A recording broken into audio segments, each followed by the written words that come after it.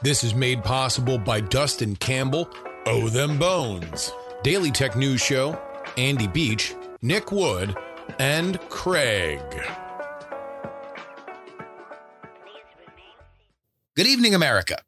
You know me. I've been with you every step of the way, week after week, standing up for what I believe to be right and just in our great nation. And you've been there too, haven't you? Engaged, questioning, debating. That's what we do. That's what we've always done. Tucker Carlson spent years at Fox News, years being part of the mainstream media machine. But I have to tell you, folks, now that it's ejected him, I think he sees it differently. You see, the media as we know it is far from perfect. It's a complicated beast. It can be an echo chamber. It can be a propaganda machine. And yes, it can sometimes be a force for good. But now that Carlson has moved to the internet, I believe he thinks it's time for something new. Here's a video that he posted on Twitter earlier this week. Hey, it's Tucker Carlson. You often hear people say the news is full of lies. But most of the time, that's not exactly right. Much of what you see on television or read the New York Times is in fact true in the literal sense. It could pass one of the media's own fact checks. Lawyers would be willing to sign off on it. In fact, they may have. But that doesn't make it true. It's not true. At the most basic level, the news you consume is a lie of the stealthiest and most insidious kind. Facts have been withheld on purpose, along with proportion and perspective. You are being manipulated. How does that work? Let's see. If I tell you that a man has been unjustly arrested for armed robbery, that is not, strictly speaking, a lie. He may have been framed. At this point, there's been no trial, so no one can really say. But if I don't mention the fact that the same man has been arrested for the same crime 6 times before, am I really informing you? No, I'm not. I'm misleading you. And that's what the news media are doing in every story that matters, every day of the week, every week of the year. What's it like to work in a system like that? After more than 30 years in the middle of it, we could tell you stories. The best you can hope for in the news business at this point is the freedom to tell the fullest truth that you can. But there are always limits. And you know that if you bump up against those limits often enough, you will be fired for it. That's not a guess. It's guaranteed. Every person who works in English language media understands that. The rule of what you can't say defines everything. In this episode of Politics, standing on the precipice of the next chapter, we break down all things Carlson. No longer tethered to the reins of a network, no longer bound by the constraints of a news desk, he is free to speak his truth. The truth that America needs to hear. Maybe even he'll do it so well, I won't feel the need to try to imitate him in my intro. So what does this mean? It means we're going to look at the brutal world of media legal enforcement, the history of News Corp refugees, and speak with our friend Andrew Heaton, himself a former Fox employee, to gauge how serious we think Carlson is. One thing is clear, he's not a newsman anymore. He's a critic of the media, a critic of the system, a critic of these so-called elites who claim that they know better than you, better than us. According to Carlson, he's there to hold them accountable, to question, to challenge, to provoke. When Tucker Carlson looks in the mirror, I believe he says it's time for someone to cut through the noise, to expose the bias, the hypocrisy, the manipulation. It's time for someone to remind the media of its purpose, to inform, to educate, to serve the public, and not the powers that be. America, he continues while fogging up said mirror, I'm here to tell you that the gloves are off. We're going to be digging deep, peeling back the layers, exposing the truth. We're not just going to talk about the news. We're going to talk about how the news is made, how it's manipulated, how it's used to control and mislead. We're not going to shy away from the hard questions. We're going to tackle them head on. And as he slowly wipes the spittle from said mirror, he comes to a thundering conclusion. Together, we're going to change the conversation. We're going to shake things up because that's what America needs. A new voice, a new perspective, a new way forward. And I can't wait to embark on this journey with you. At least, that's what we think. That, and for Dog and Pony Show Audio, I'm Justin Robert Young, and this is Politics.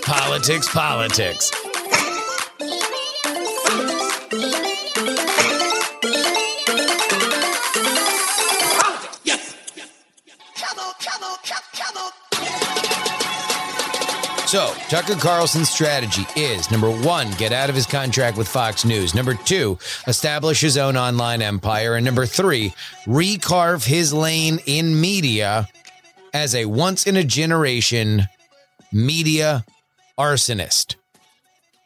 So let's go one by one here. All right, you're Tucker Carlson. How do you get out of your contract? Well, 2 weeks after being ousted by Fox News, Tucker Carlson began that process by accusing the network of fraud and breach of contract.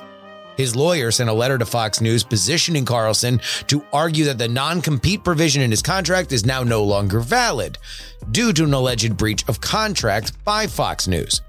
This would theoretically allow him to launch his own competing show and media enterprise.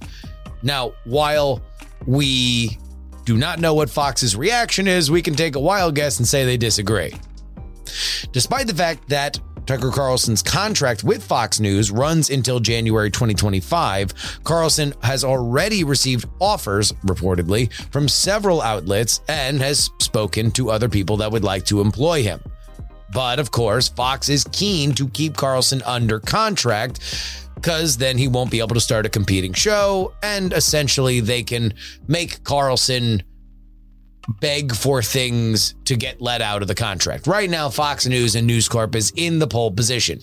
They have signed the man to a contract. They are paying him for that contract. Yes, he is not doing what he wants to and what he was being paid to do in that contract, but as long as the money keeps coming in, then that is what it is.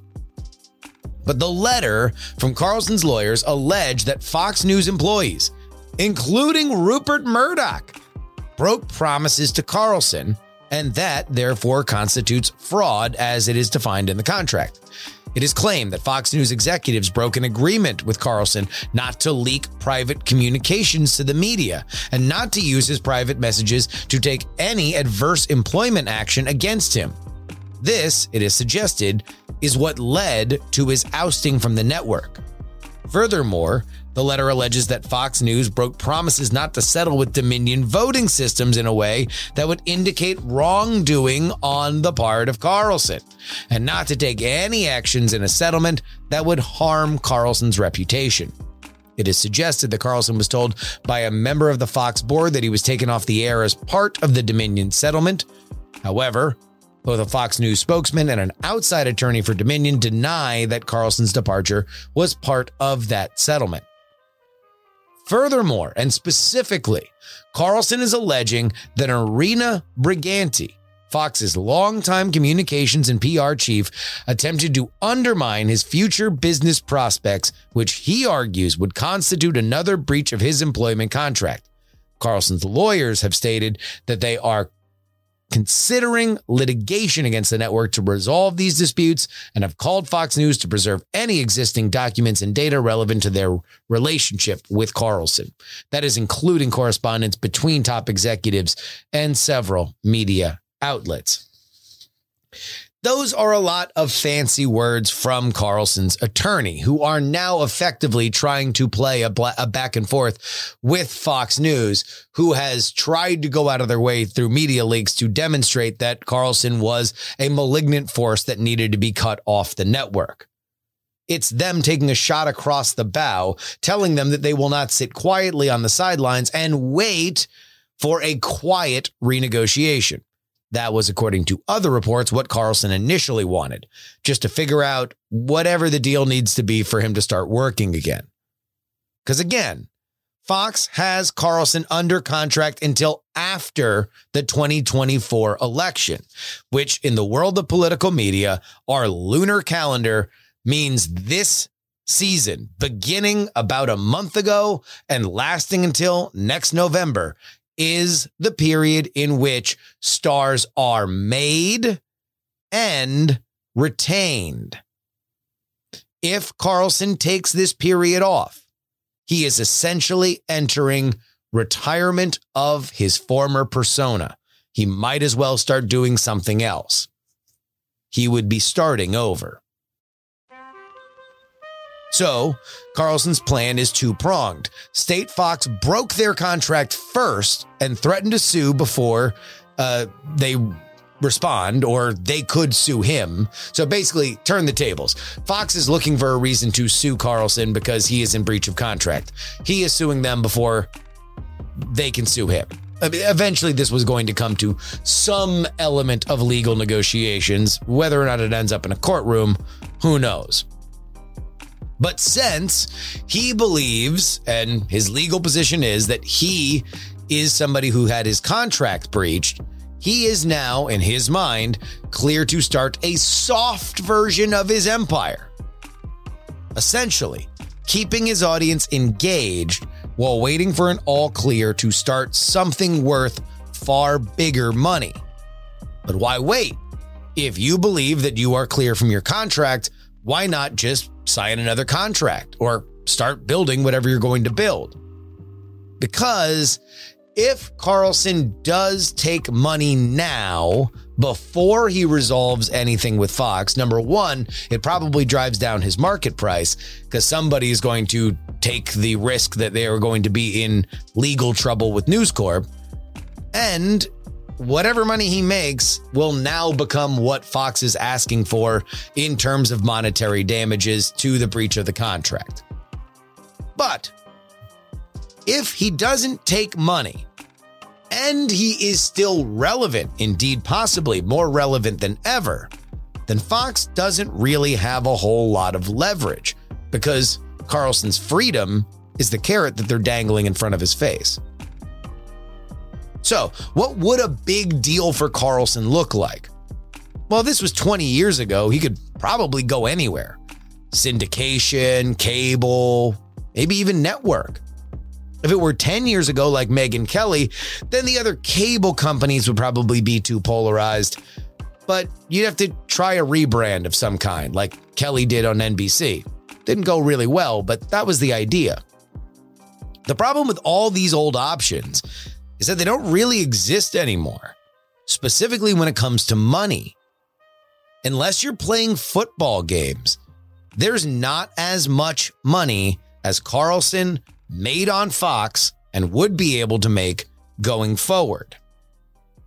Now, Carlson does always have the ability to follow in the footsteps of Glenn Beck, the Fox outcast who did the most to establish his own beachhead with The Blaze. More on that in a second. One thing is very important to understand here. People being kicked off a major platform and establishing their new living, trashing their former home, is something that happens every day. A fair amount of the people that are listening to me right now first heard my voice on the Twit Network, where I co-hosted a comedy podcast and was a regular guest on very popular tech programs like Tech News Today, Mac Break Weekly, and of course, the flagship roundtable, This Week in Tech. When myself and my co-host Brian Brushwood left that network, we took advantage of fan discontent by immediately promoting new versions of the shows that we'd done there. We started Patreons, collected the money directly, and gave me an independent living. That was the moment where I realized I didn't have to have a day job. Here's the key, though, and I want you guys to keep this in mind because it's very, very important for the Carlson story. When that happened for us, we tried to keep our noses clean and our relationships intact with our former network. Because you never know. You could always go back, and you could always use those relationships to eventually be mutually beneficial. Now, in our case, it didn't really work. I got drunk during a power hour that was very stupidly live streamed. I said things that wound up getting taken out of context and aggregated. The old network heard it. We're not pleased with it. And so things have never been cool with us ever since. But that doesn't mean that I didn't want them to be. I desperately did. The point remains the same. And if the case that we had is true, with far smaller stakes, then that means that it is certainly true the higher you get up the ladder. In fact, it might be more important to pay attention to those relationships.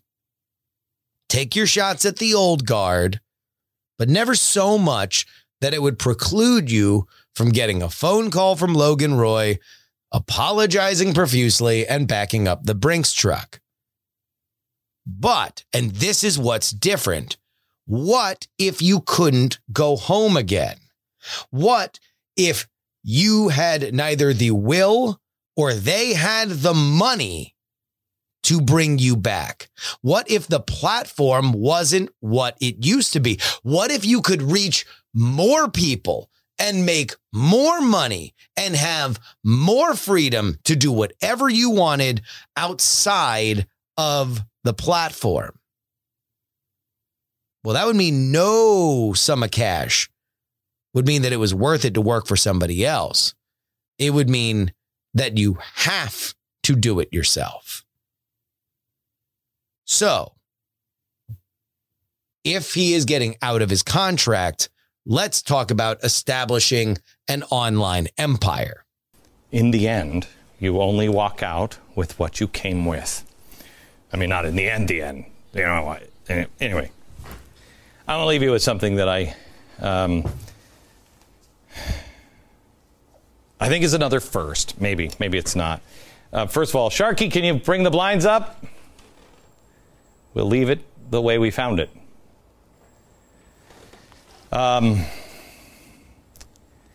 It is not the person that is leading the parade. It is not the person on the stage that gets all the credit.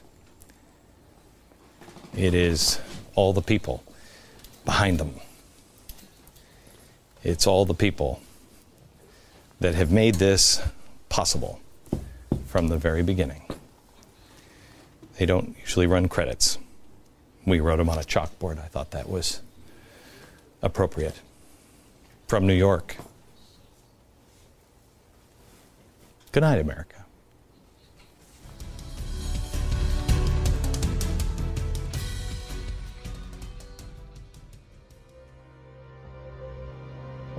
Those were the last words that Glenn Beck said as a television host on the Fox News Channel.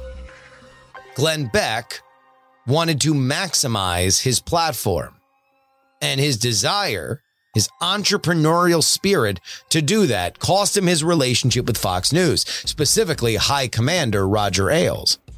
Ailes said that he needed talent that wanted to focus on a daily television show and not everything else that Beck wanted to do. That included books and tours, and also an online-only subscription program for superfans, something that Beck rebranded as Glenn Beck TV soon after he was set to leave Fox. In fact, right after the clip that I played you, Beck did an interview for his online superfans on that subscriber-only platform. Glenn Beck TV, or GBTV, turned into The Blaze, which to this day is Glenn Beck's home, a place that simulcasts his radio show and now provides a platform for a lot of different people. Now, this concept started as a straight-up competitor to Fox News. It sought to find clearance on cable carriers so it could suckle off the sweet teat of the bundle. Quick media economics refresher. The cable bundle refers to the business model used by cable television providers where numerous channels are grouped together and sold as a package to subscriber. This model has been the standard in cable television industry for many years.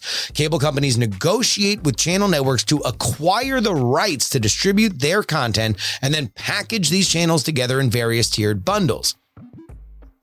Something that you will hear a lot about the cable bundle is that ESPN costs you the most in your cable bill when you look at the breakdown of what everything costs. And this is 100% true.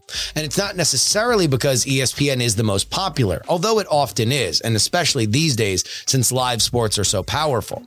But the reason why ESPN has and always will be the most expensive channel for cable carriers to carry and bring to you is because ESPN invented the concept of carriage fees.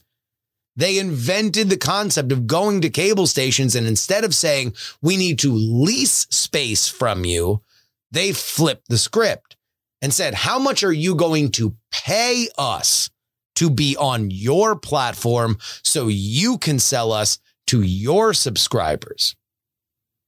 Customers pay a monthly fee for access to these bundles, which of course includes a mix of local broadcast stations, national network channels, and specialty channels.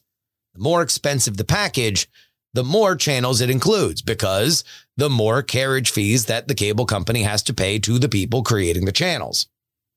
Eventually, of course, the burden of these bundles financially began to become onerous to consumers.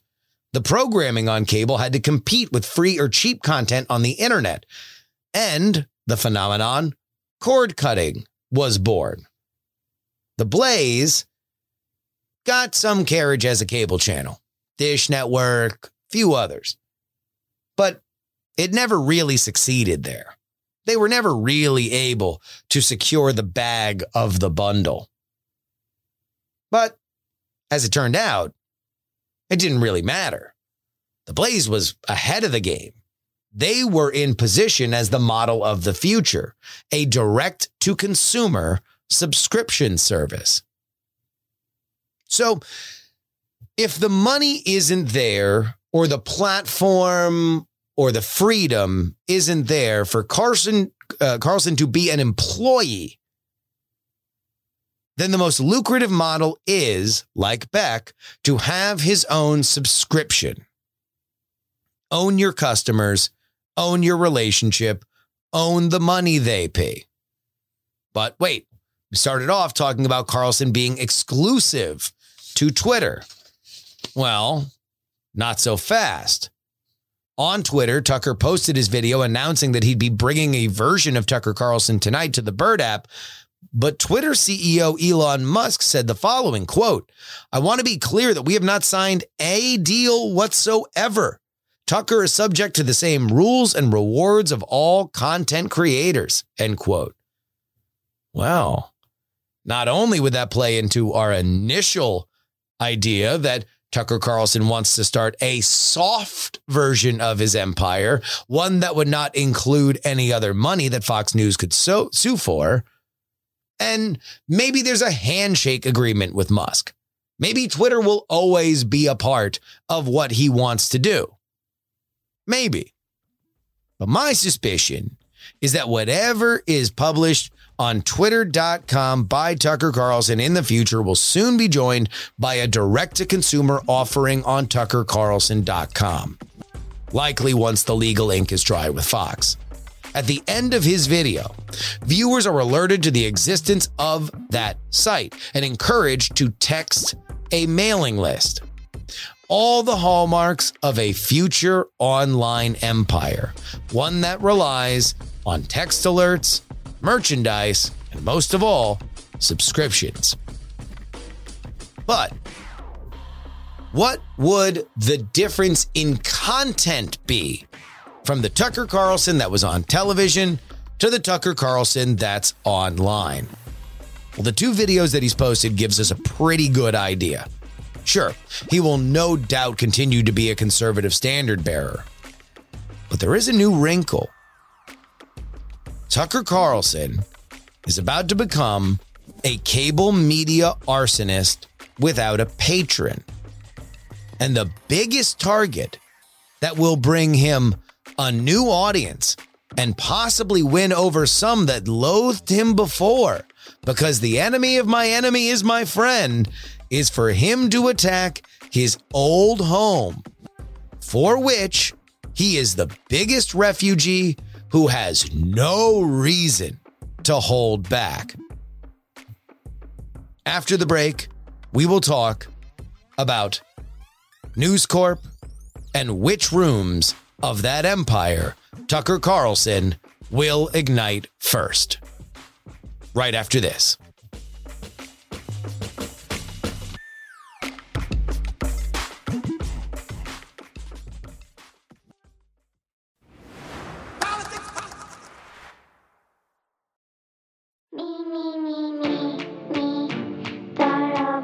TakePoliticsSeriously.com is where you need to go so you can get not one, but two bonus episodes each and every week. Isn't it crazy? We're talking about subscription services and stuff like that, the success or failure of them throughout history. And it's on a subscription-based podcast, right? You know, I'm just a small little dinghy out in the harbor compared to the Queen Mary of the Blaze or the Young Turks or the Daily Wire or anything like that. But you want to know what? It's a nice dinghy. Permission to come aboard if you'd like. $3 a week pledge gets you 2 bonus podcasts each and every week. That's double. But we also have your update here, which we can get to right now. The White House is drawing its battle lines in its negotiations on the debt ceiling.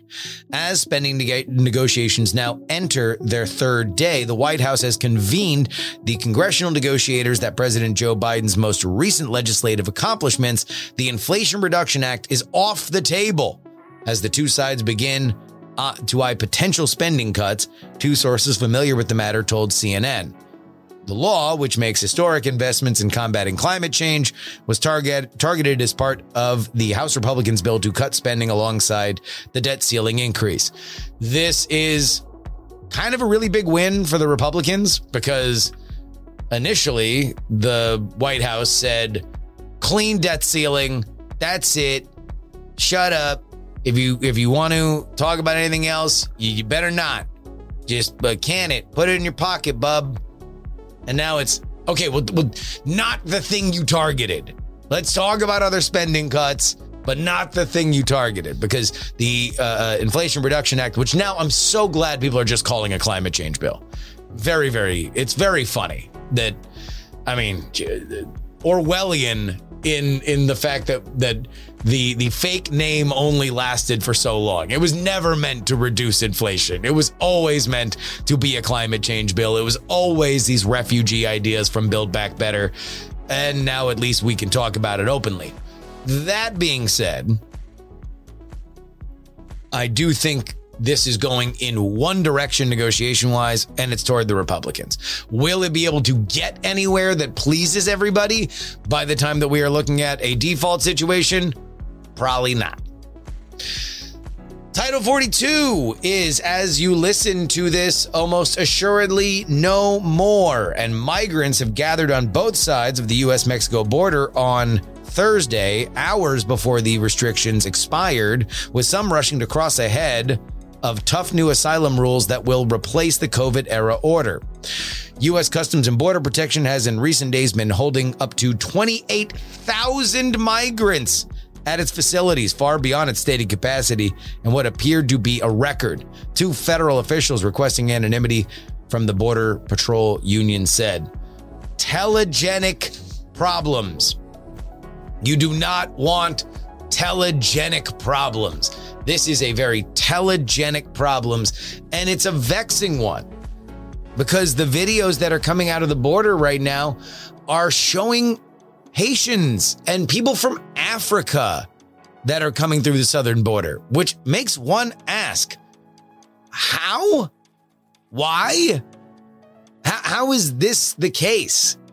That, I mean, Africa, who knows, right? Unless there's a portal that goes from Cameroon to Honduras. But Haitians, that's really taking the long way around when you could just get into America by going to Florida. It is theoretically equally as illegal, and yet one of the pathways seems to be popular enough that people are risking their lives and their families, along with whatever fortunes they have, to get to the border. Many of you know that Donald Trump did a CNN town hall on Wednesday night. Not to be Benny plug, but I went into grand detail on what I thought, damn near 30 minutes of thoughts on that entire fiasco.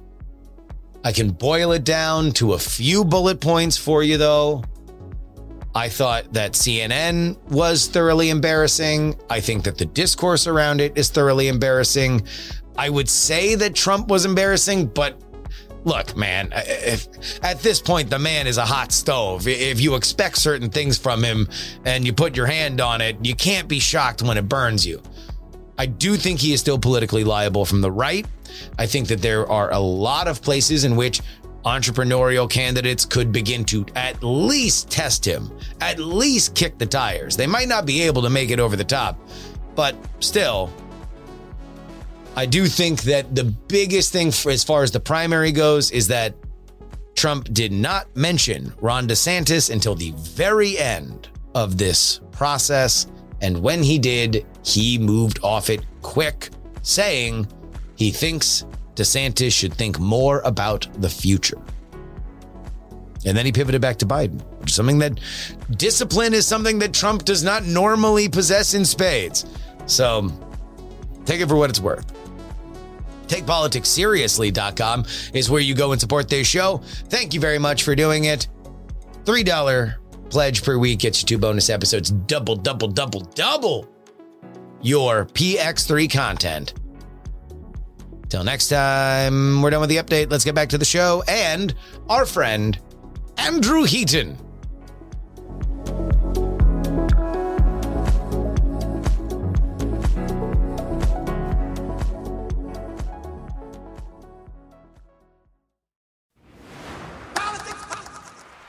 Joining me now is former News Corp employee and my co-host on We're Not Wrong, the host of Political Orphanage, and all-around gadabout town, Andrew Heaton. A pleasure to be back on PX3. Hello, Justin, and hello, Justin Heads.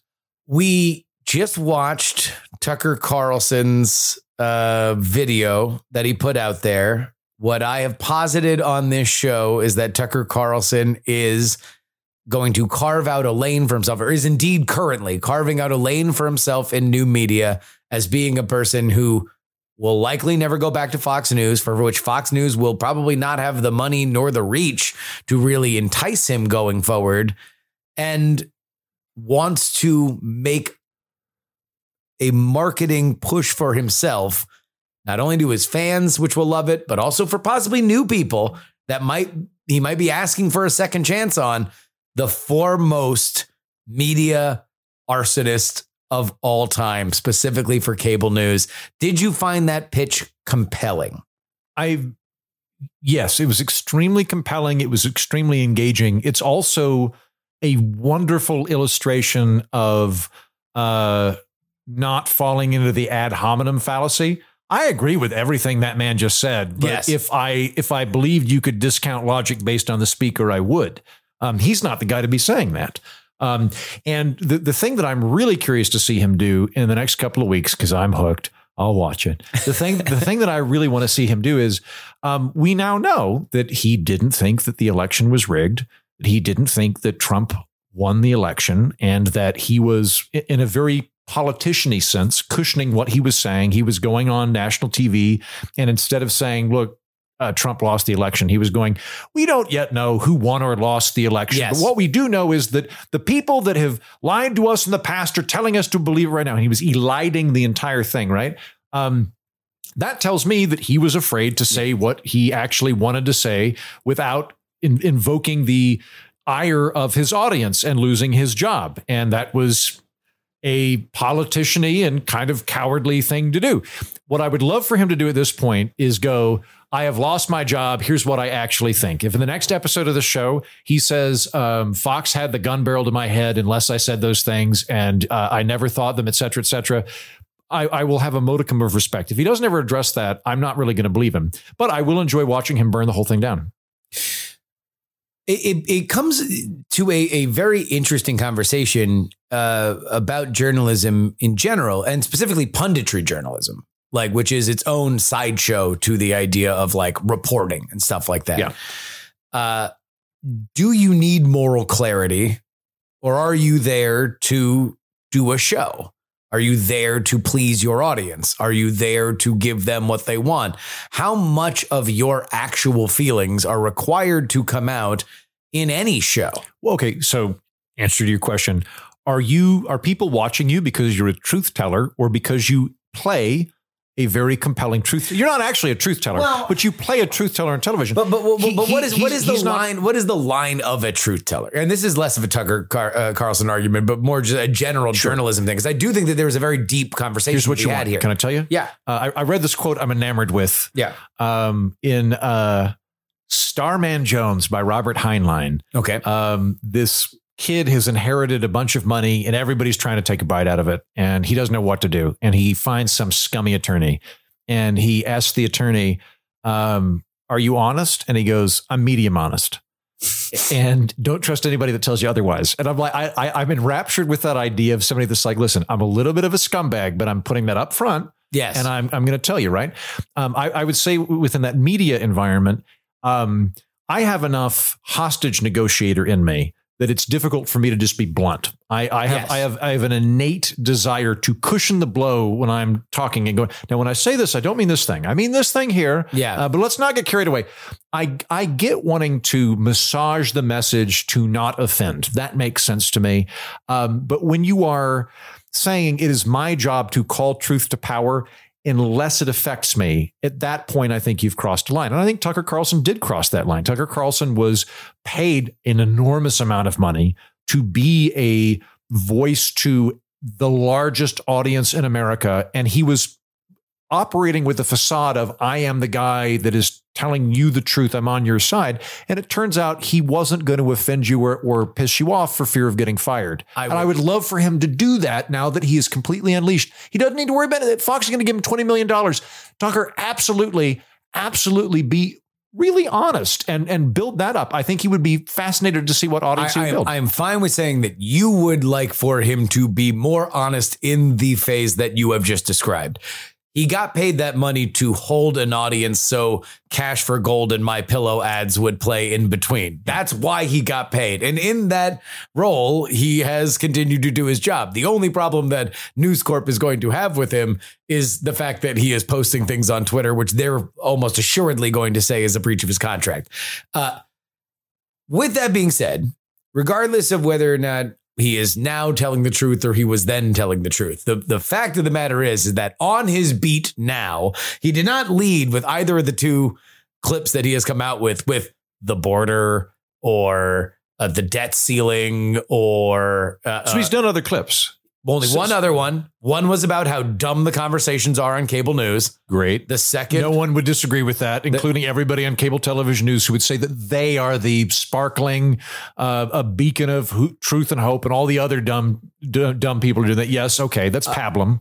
And he has done that video. And that video which was very compelling. Pablum is about how there are limits to what you can do in the news media. And he's correct on all that. I don't think anybody would really disagree with this tremendously. I think this is a very specific pivot for him. I believe he is very specifically trying to go for, We're Not Wrong with Jem Briney. And Jem Briney will often bring up when talking about how the media is more controlled than the general populace, or me specifically, things that Sync from the Young Turks was the highest rated show on MSNBC before it became MSNBC, and he spent too much time on the war and then he got fired. Right. I take an opposite opinion from our beloved colleague Jen on this. Indeed. But that's if that's a pebble compared to the Rock of Gibraltar that is Tucker Carlson. All credit to Sync Younger and what he has done with the Young Turks.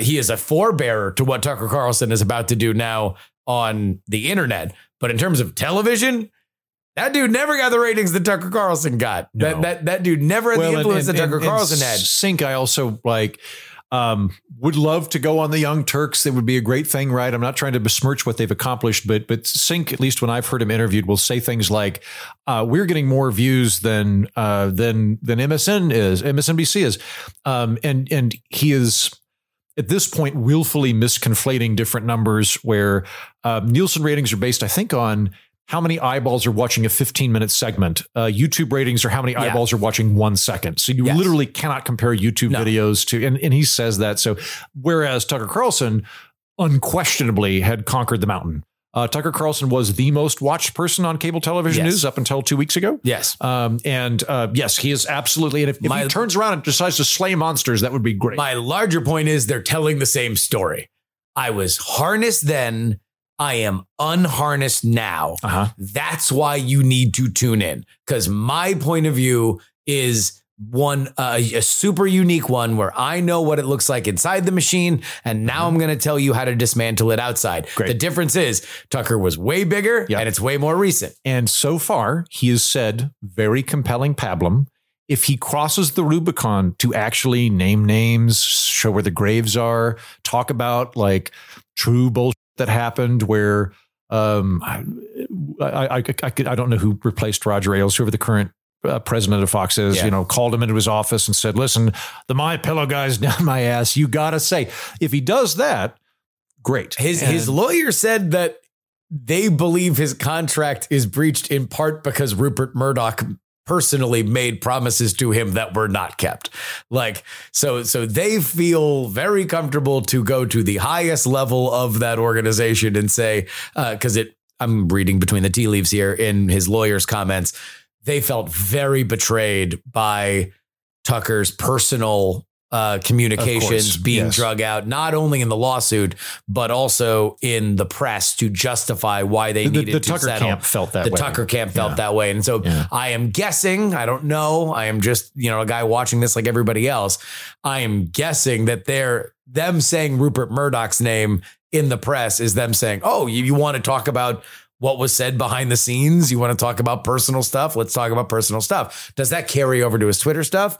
I don't know. What I would ask you, former News Corp employee, is if he is going to be burning down the major cable media establishment's house, what rooms is he going to start with first? Well, the second floor is where all the bigwigs worked. What I would say is keep your eyes peeled for this. If he uses the phrase media relations, he's serious. If he doesn't use the phrase media relations, he's not serious. He actually, hold on, let me get the name. Yeah? Let me get the name. This was in his statement from his lawyer. He specifically made mention that Irina Briganti, Fox longtime communications and PR chief, attempted to undermine his future business prospects, which he argues would constitute a breach of his employment contract. Wow. Okay. If he's going after her, she's the only person in that entire building that I fear. For listeners of this show, Andrew Heaton, while I was saying that he is now beet red, his delicate porcelain complexion has turned beet red. He gave a Hail Mary and downed his scotch. Yes, I literally, as soon as her name was mentioned, I crossed myself. Yes, I do not mention that name. That is the one name that I fear in the Fox corporate hierarchy. He mentioned Rupert Murdoch and her name or his lawyer mentioned Rupert, them. Rupert's such a big thing that to mention him, I imagine Rupert's getting that all the time. It's not even personal at this point. You can invoke him because he's an abstract concept. Yes. The head of media relations, whose name, Irina Briganti, whose name you won't mention. Yeah. That I wouldn't stir those waters. And if he is, then that might mean he's actually serious about going after the infrastructure and going after the apparatus, in which case hats off to him. I've heard some stories. Why are you afraid of media relations? I think that they have some teeth to them. I think that they're very proactive, media relations. And it was my experience that the much bigger fish than me were more afraid of them than they were of anybody else. Gotcha. And so I'm trying to think of an example here. Fox was paranoid when Roger Ailes was in power. There was a certain level of paranoia there. I can give you a fun example of this. Every organization, I think, on some level it begins to grow the personality of the person at the head. And Roger Ailes was pretty famously a very paranoid person. Famously paranoid. When I was there, literally there was one window in the building that had 3-inch thick bulletproof glass in it because he was afraid someone was going to try and kill him, which maybe, maybe. So far, okay, but I don't get his mail. This is I'm so far so good, right? Skipping over a bunch of delightful, colorful Heaton backstory.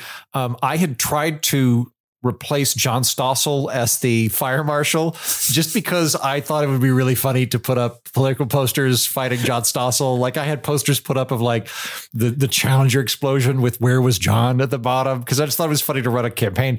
Eventually, my boss came in and was like, "You can't keep running. First of all, we don't have elections for fire marshal. You made this up. You can't do this." Yeah. So they, John, who's doing very well, I literally spoke to him last week, had got lung cancer for a little bit, and the fire marshal showed up and went, "Are you Andrew Heaton for the building?" Like the safety building guy. And he went, "You Andrew Heaton?" And I went, "Yeah." And he goes, "I heard you really want to be the floor fire marshal." And I was like, "What? Oh, I guess I just wanted to fight John Stossel." Yeah. I saw that was kind of a funny thing. And he goes, "All right, well, you're the deputy fire marshal now until John kicks cancer." Back. And I was like, "Great. Like, what do I do?" And he's like, "It's your job that you clearly care so much about based on all of the reports we've got, that in the event of a fire, you need to go into the bathroom and tell everybody that there's a fire and they need to get out of the building. Can you do that?" And I was like, "So I'm in charge of the bathroom." And he's like, "I didn't say you're in charge of the bathroom. I said that if there's a fire, you need to go into the bathroom, make sure nobody's there." And I went, "Got it. In charge of the bathroom. Great. Thanks." And took that very seriously. That you had been deputized by the New York City fire marshal, that you now were in charge of the bathroom, which was a bit of mission creep on what was asked of you. I started putting up decorations. I looked into getting fish. I eventually got I got a radio that I put in there, and so we could play classical music and just have a little bit of elegance in our day while we were having bowel movements, Justin. Yeah. And so, by the way, very traditional in Japanese toilets. Okay, Japanese toilets, especially in the women's room, will play a looped sound effect of running water. No, I love it. So you do not hear the splash of urine. If I had defeated John Stossel in fire marshal elections, that would have, anyway, I would come into the bathroom and the radio would be unplugged, and I'd be like, "Who's a problem with me playing classical music?" And I'd keep coming in, I'd plug it in. This happened multiple times over 2 weeks. And I come in one day and I plug it in, and I don't remember who it was, but one of the anchors that was on air, one of the suits who was on the talent side, looks at it and goes, "Oh, it's a radio?" And I go, "Yes. What did you think it was?" And he goes, "Well, I just assumed they were putting in a microphone to record our conversations, but it's just a radio." And I was like, "Yeah." And like, this is just a normal dude. Yeah. He's just like not even one of the high profile. I don't remember who it was. Like a mid-level on air reading headlines guy. Yeah. Not a barn burner. And he was just like, "Oh, if there's a device in the bathroom, it's clearly to record us." So there was a touch of paranoia there. And the people that everybody feared was media relations, and media relations had a outsized amount of power in terms of who you could bring on your show. And it was kind of shadowy how they would do that. And it was kind of scary. And so I'm a bit scared of them today. And if Tucker Carlson goes after them, that's going to be real interesting. So you would say, from your perspective, that if Tucker Carlson were indeed declaring all-out war from outside the gates on Fox News, obviously it's been a while since you've worked inside that ecosystem, but from what you knew of it, the people that he would call out would be media relations. Yeah. I'll put it this way. If you were going to do a cosmetic fight where you were just saying pablum about Fox, I wouldn't bring up media relations. Because nobody really knows what they are. There's no reason, and there's no reason to invoke their ire. If he's wanting to piss them off, that shows me that he's got some teeth in this, and he's willing to put in some resources behind it. Because like, no one knows who they are outside of the media world. So if because you're not even in your description of it, I don't even know what their jobs are. Like, this is all right. You will protect me. Yes. If they come after me, I'll come stay in your place. Sure. My dog will dress up like a parakeet. Don't worry. He'll become a parakeet. Exactly. So the rule was we had discretion over any politician we wanted to bring on. You could bring on any politician you wanted. You didn't have to clear that. Okay. But if you wanted to bring on any journalist or anybody in media, it had to go through media relations. That meant that for 2 months, we literally couldn't bring on anybody from Penguin or any affiliated house. There's only 5 houses in publishing. Book publishing. Because Penguin had the audacity to publish an autobiography of Roger Ailes that implied he was a bad guy. And so like we couldn't bring on anybody It was published in all of that. So what we would do is we would call, you had to call media relations. You had to call them, you'd email them and go, I would like to bring on this person from The Nation. At one point, I had The Nation that was going to come on our show because I thought we had meetings about this, by the way. My show, The Independents, was a good show. We were talking about, we don't want to be battling straw men. We don't want to be in an echo chamber. We want to bring in the sharpest minds to counter our arguments. We want to have a really good debate. Really good conversation. And I reached out to The Nation and I'm like, I would love to bring you on. Which is a liberal publication, very for those not aware. Yeah. I mean, I think I reached out to Jacobin 2, which is like straight up French Revolution, socialist, proletariat socialist. Yeah. And I would email media relations and go, I would like to bring on the president of The Nation. And then they would go, there's nothing. And then there'd be a phone call and it's either, hi, this is media relations. It's yes on The Nation, or no, it's not on the, and they would funnel it to an intern so that there was no paper trail conversation. So you could never actually call anybody. It was never an email. It was always a phone call. And it was just chattery. And like, you got the real distinct impression that they could do some stuff. And so it sounds to me, I'm not going to say what you are. I don't know what you think. I'm just going to say from what you have described, it sounds like the paramilitary organization that is owned by the top of the food chain, for which will settle media feuds to protect the supremacy of the whole of Fox News as a media organization. As a media guy, this is the group that can come after you and sue you for violating things. Or there's a lot of that. Like, I don't know, I'm just I will not mention who it is, but somebody that I know who's a talent, was doing their contract negotiations. And at one point, one of the top people in media relations just kind of paused and went, if you ever have a problem, give us a call.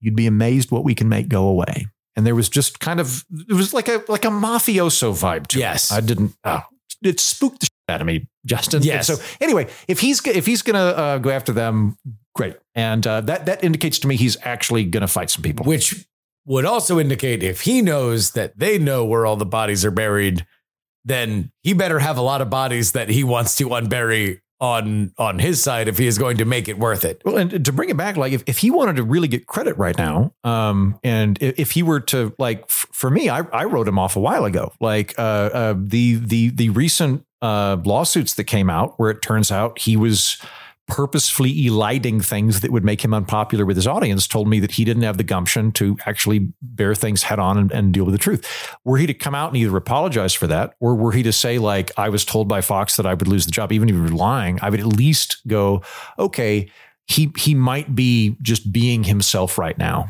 When I was there, I literally never had a single conversation with anybody in management at all about, you can't say this because advertisers won't like it. Not one time did that happen. I don't know who our advertisers were. We weren't watching the advertisements. I was on Fox Business, so one would assume it was gold and Depends. Actually, Fox Business, I once read, had a higher per ad spend, even though it had a far lower audience, because everybody that was watching it was a hedge fund manager. Yes. Fox Business was like, normally you're going for a demo of like 30 to 50 is like, that's the demo. I don't know the exact numbers, but it's basically like somebody 25 to 55 is understood as the demo, quote unquote, the ones that you can persuade to buy things. You can create brand opinions with the ages between 25 and 55. With Fox Business at the time, and they have the money. I don't know what it is now, but with Fox Business at the time, Fox Business had much higher ad sales higher ad sale rates than Fox News did, because even though the average age was like 65, it was like people that owned 3 houses in the Hamptons. Exactly. Well, because Fox Business is like, buy your mistress a tennis bracelet. Very much so, buy your third house a 4th car. Where Fox News is like, they're poors, right? By and large, like comparatively to the others. So it's like, get kettle corn the way you remember pre-desegregation. Like it's just a different kind of market. It's cheaper to produce kettle corn. Yes, I think that is correct. The ad sales were higher. That being said, noting that the ad sales were higher, literally no message was ever crafted to please an advertiser. Now, I did feel pressure in terms of, hey, your show's right after Lou Dobbs. He's very red meat conservative. Do you guys really want to, like, maybe you could be little bit more pro-conservative the first 15 minutes just to ease in Lou Dobbs' audience. Like that's the kind of that I saw. But I never saw any of the advertising stuff happen. But like if Tucker were like, if I were Tucker, I would do that, and I would name names first of all, because a lot of these people behind the scenes are not used to having their names put out there. Rupert Murdoch absolutely is. The current president of Fox, whose name I do not know, is. But like the people that are just doing management stuff, they're not used to being out there. Like that would be an interesting thing to do. Because I think Kendall's running it now. Kendall, okay. I only know Succession. No, I know the Murdoch children by their Succession analogs. I don't know their real names, but I think the eldest son who left and then came back. Did I tell you I tried to hire a Rupert Murdoch impersonator at one point? I think you have it. Please tell the story. I was friends with the guys that ran the cafe, who were great. They were really nice. I was, going there every day. And for a while, I thought if I just hire a Rupert Murdoch impersonator, and the whole plan was just to get an old, bald Australian man to have lunch with me. Yes. Just to kind of swing my dick around. Yes. On the third just so floor. Everybody would be like, everybody would know. What the F? And then I'd start referencing Uncle Rupert. But turns out there's no such thing as a Rupert Murdoch impersonator. I think you would need to go sideways and like cast somebody like with like a different type. Now I know enough is you just find a guy that looks like Rupert Murdoch and you make him watch Crocodile Dundee. But you also need to hire like 3 bodyguards. So it's really, you're paying for 4 people. Yes. To walk in and sit down and you have a thing and blah, blah, blah, blah, blah. Now let me go to the advertiser thing, because that is something that comes up a lot, specifically in the left-wing media about stuff you can and cannot talk about. And this is bled over. There is very much a horseshoe theory element of the online right that believes with pharmaceuticals. So on the left, it's Lockheed Martin and Boeing and Northrop Grumman are advertising on these things. And so that's why you can't say the truth. On the right, it's because Pfizer and Moderna are advertising. And that's why these people can't say the truth. I agree with you in general from anything I've heard of people who have worked in television. I've never worked in television. The larger thing that you are a slave to is the rate card. Yes. The rate card is how people sell advertising on your show. So you're not worried about the advertisers that are there. You're worried about the advertisers that may be there and your ability to charge a higher rate. So that's why they come to you and say, Lou Dobbs, they do a very different show. Can you just be a little more Lou Dobbsy? Can you do your most Lou Dobbsy segment, seg 1? To just ease everything in, is because they want to make sure that quarter hour doesn't immediately take a dive, because everything in television follows a very predictable sine wave of quarter hour decline, and then it goes up after dinner for the primetime stuff, and then it declines. That's really what I've understood the slave is. That is 100% my experience. It is to ads. Yes. But it's to the future people that they would sell ads to. The money's there, but it's not, you're a slave to eyeballs because they're getting the ad money. But the relevant thing is the eyeballs. The relevant thing is not the ads. Like my read on it, I never met Roger Ailes. I went to a thing that Rupert Murdoch was at. We did not meet. My read on it, being in the company and reading stuff by them, was that Roger Ailes was, if not a true believer, at least a very vitriolic partisan. He did want to fight the good fight on behalf of the Republican Party. I never got that impression from my Uncle Rupert. My impression was that Rupert wanted to make a buck. In 92, Rupert, between Clinton and Perot, Rupert went for, between Clinton and Bush, Rupert went for Perot. I think if Rupert could have made millions of dollars on a socialist network, he would have. I think Rupert's fundamentally a businessman.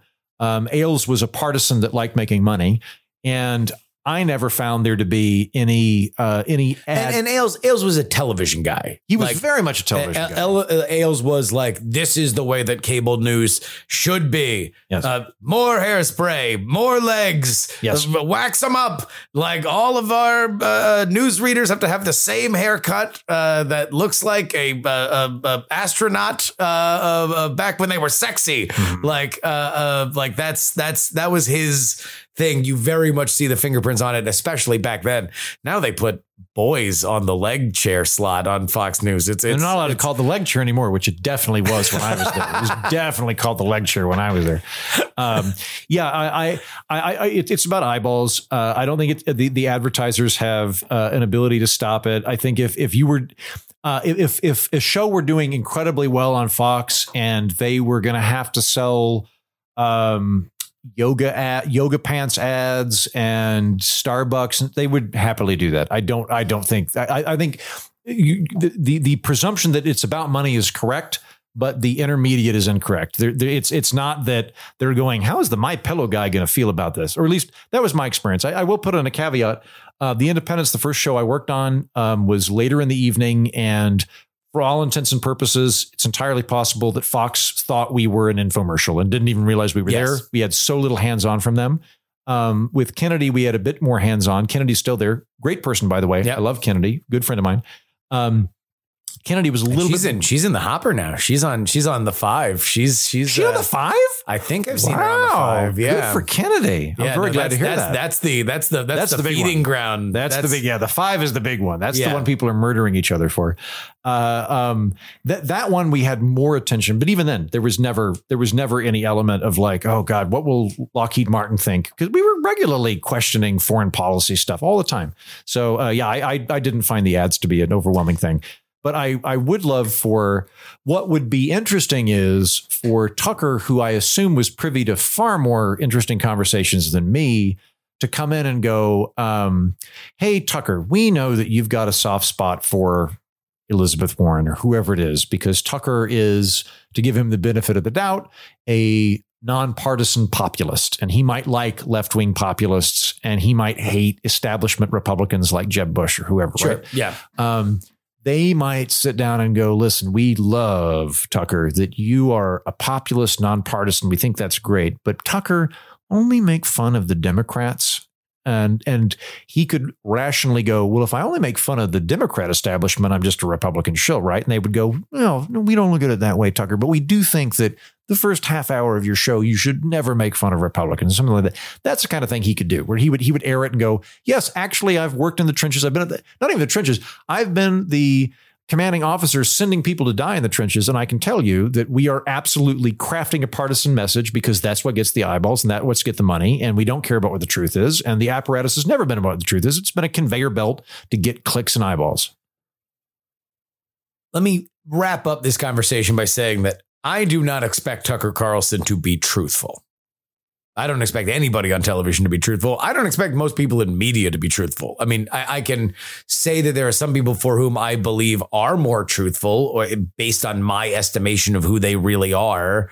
But I don't know exactly how much that matters. What matters is that you create compelling content, and you create, especially if you're in a news situation, you create content for which can be fact checked, can be looked back on, and you can either rightfully disagree because you have a different point of view on it, but you can at least agree on the facts, right? And that seems to be an element for which Tucker Carlson is going after, is that like there are facts and there are truth, and I'm going to explain the difference to you.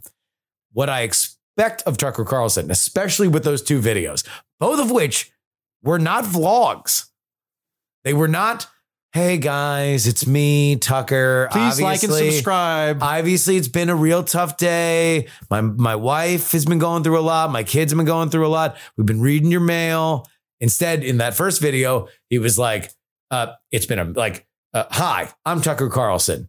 It's amazing what a great country we live in. So many nice people and so many great well wishes. So it's like, even then, it's formatted into a monologue. Yeah. He is doing a show, and he is not pretending to not, by the way. He is coming out in his top hat.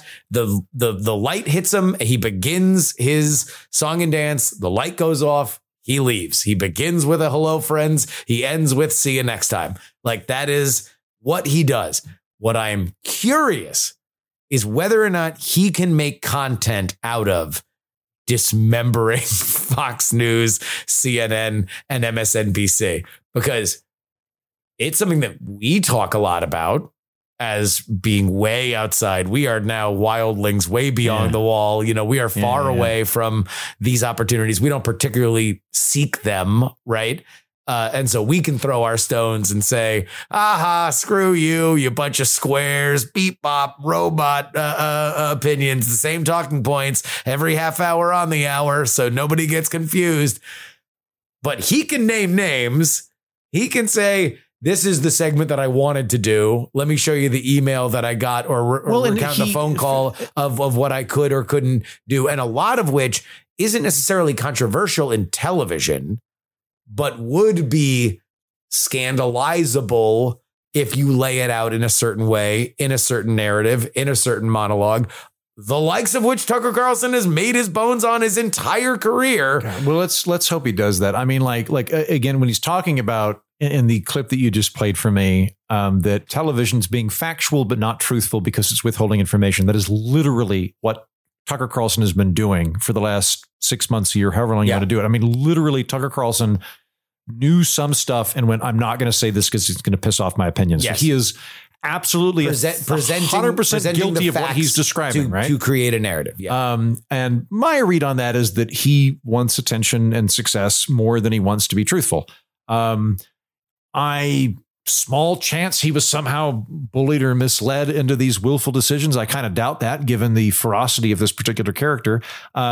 I hope that you are correct, Justin, that he is willing to set fire to his previous allies in order to get people to watch him set fire to it, and that burns some stuff down. Having worked in cable television news, I don't think it's a good medium to communicate complex ideas. And while I have people that still work in cable television news that I think that they would still be better suited to working in other mediums. And if he could unearth a lot of bodies and cause a lot of casualties and have people watch it, I think that would be great.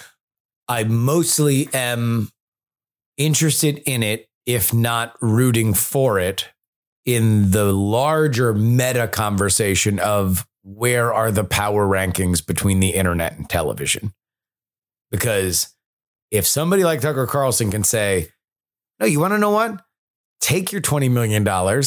I'm going to possibly spend that and more fighting with you in a lawsuit because News Corp is not going to make this easy or clean. And so the only question was for him, does he wait until the end of the election, effectively putting himself into reboot phase? Because there's once a conversation that you and I had where you were among layoffs at your former employer at the Blaze, and you were considering, maybe I just go, maybe just get out of politics. And I said, no, we are entering into when money is made, when stars are created or sustained in political media. You are starting a podcast or continuing your podcast at least throughout the year, at least until the end of the election. At that point, you can go sell bikes in Scotland or whatever dumb stuff you were talking about at the time.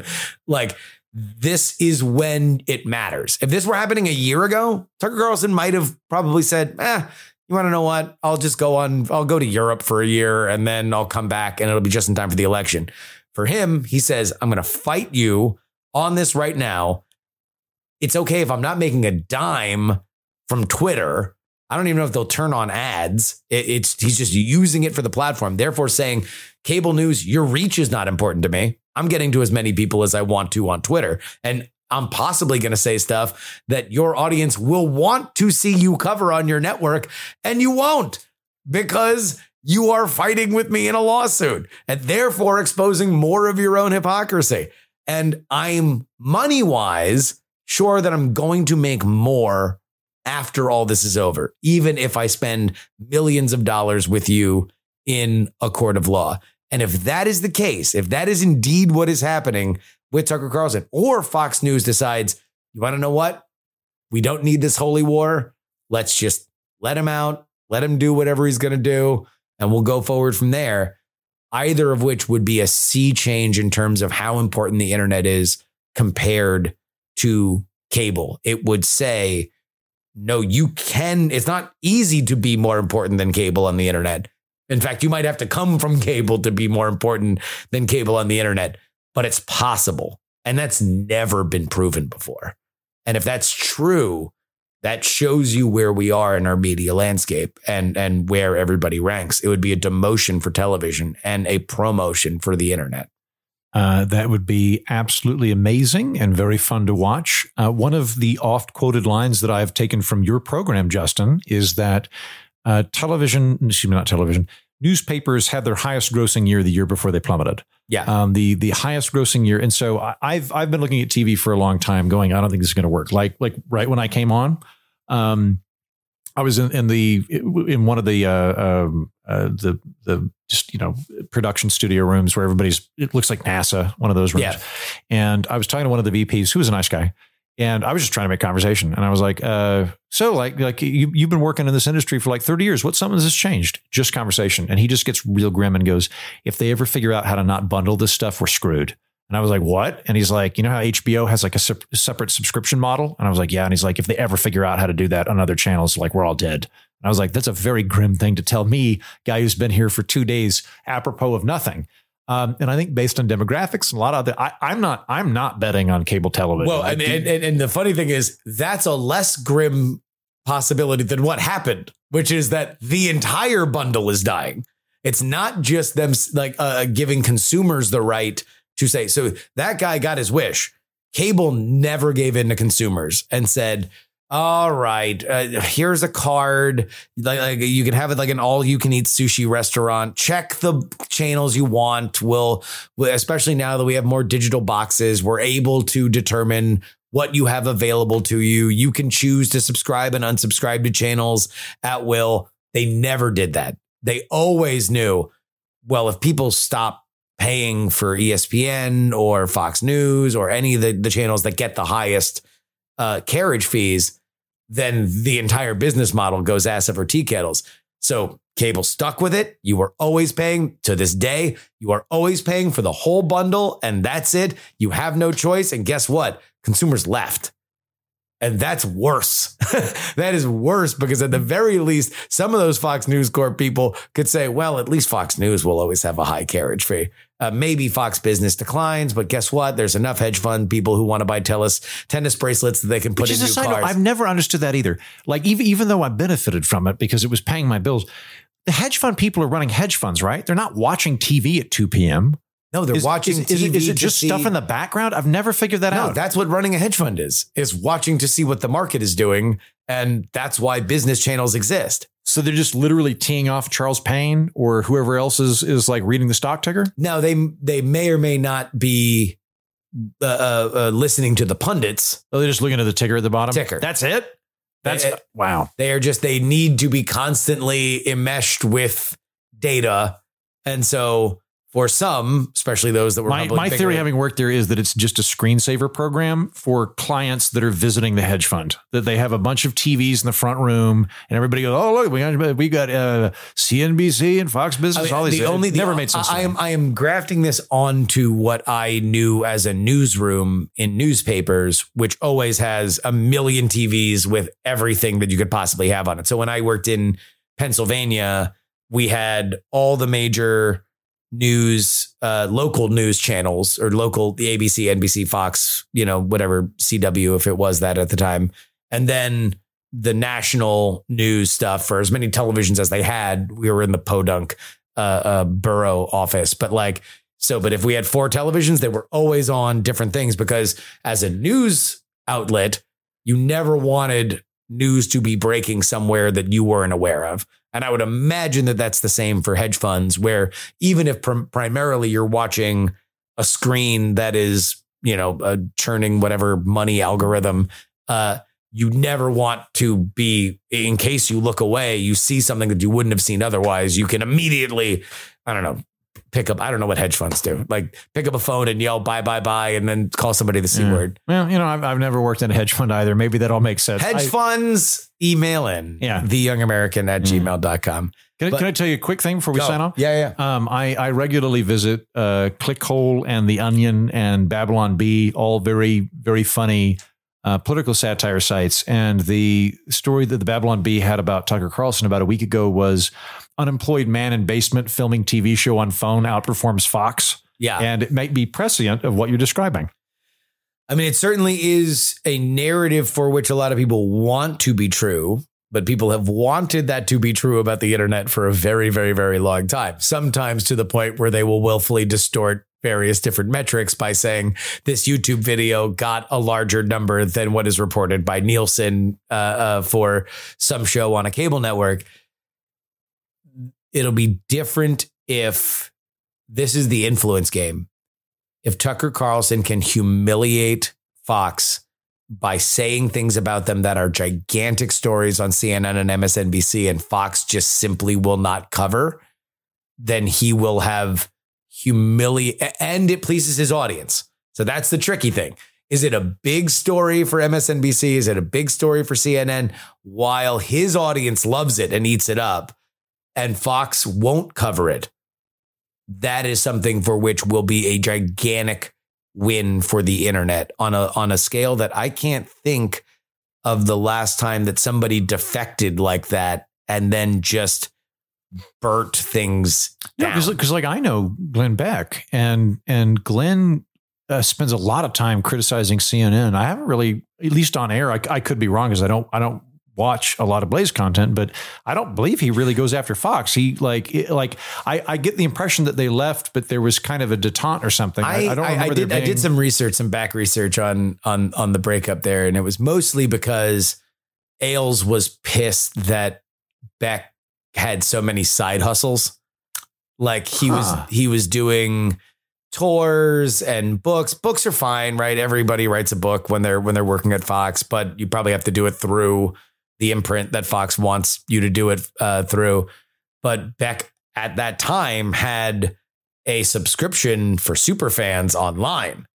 In fact, after he did his last words on Fox, that he literally walked into a room where he did an interview exclusive for, at that time, GBTV, which eventually got rebranded as The Blaze. So I think that presaged where Glenn was. But again, Glenn was at a time where like he left in the early 10s. Yeah. I believe it was like 11 or 12.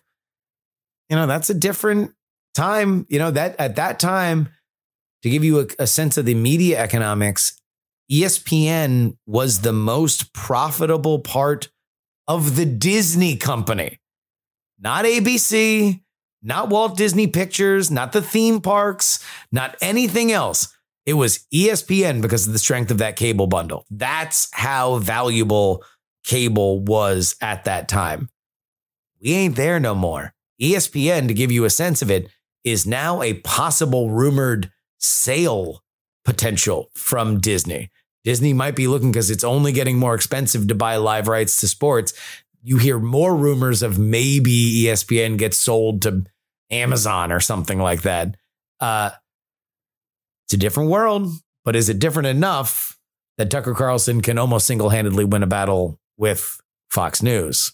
That remains the question. But my guest remains Andrew Heaton of the Political Orphanage, and we're not wrong. Thank you so much for joining us. A pleasure to be here. I hope I don't get in trouble with any prior NDAs and I don't have to come live at your house.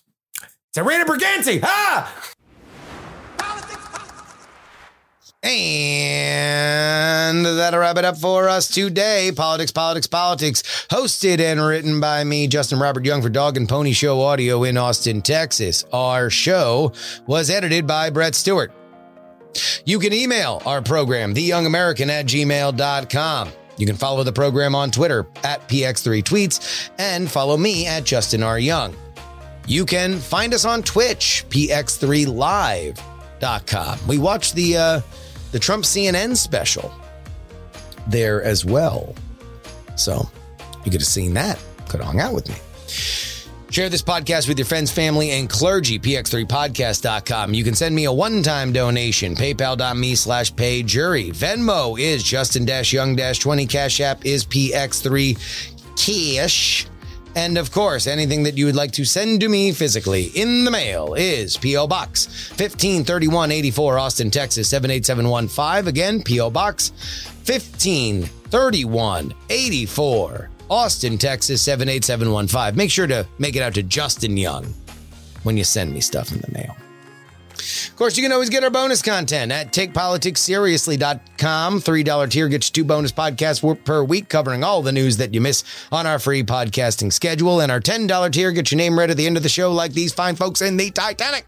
$10 tier: Jason, Andres, Matt, John Gross, C. Garcia, Matthew T., El Basso, John, Craig Potts, MC Dradio, Unsafe DB Levels, Bugs Life, Niemeister, Amanda, Ye Old Pinball Shop, DP4 Bongo, Catherine, Todd, and vote Gloria Young for King of the New World Order. Edison, up, down, left, right, BA, select, start. Dr. G, Neil, Charles, Darren, 100 Mile Runner, Idris, Arslanian, Blue Friend and the Lenina, DL, Steven, Chad, Pneumatic Terran, Molly's Dashing Debut, Miranda Janelle, Adam, Chief Andy, Robert, Casey, Paul is awesome. Brad, Richard, just another pilot, middle-aged Mike who loves Frank got abducted, Utah, Jimmy Montana, the Gen, ALDLDLD, really? Chopper, Andrew, and Joshua. You want to join their ranks? Only one place to do it, takepoliticsseriously.com. And that wraps it up for us this week. Thank you to everybody for listening. We will be back next week. I don't know if you've realized, but business just picked up. We got debt ceiling. We've got Title 42 insanity. We've got conspiracy, Justin. I've got a conspiracy for you. A lot of negative stories being written about Joe Biden. I know he's announced for president, but it's looking a little vulture-y out there. Maybe we'll talk about it next week. Till then, this is your old pal, Justin Robert Young, saying... Some shows talk about politics, others talk about politics, and still more discuss politics. But this is the only program that dares discuss. Three.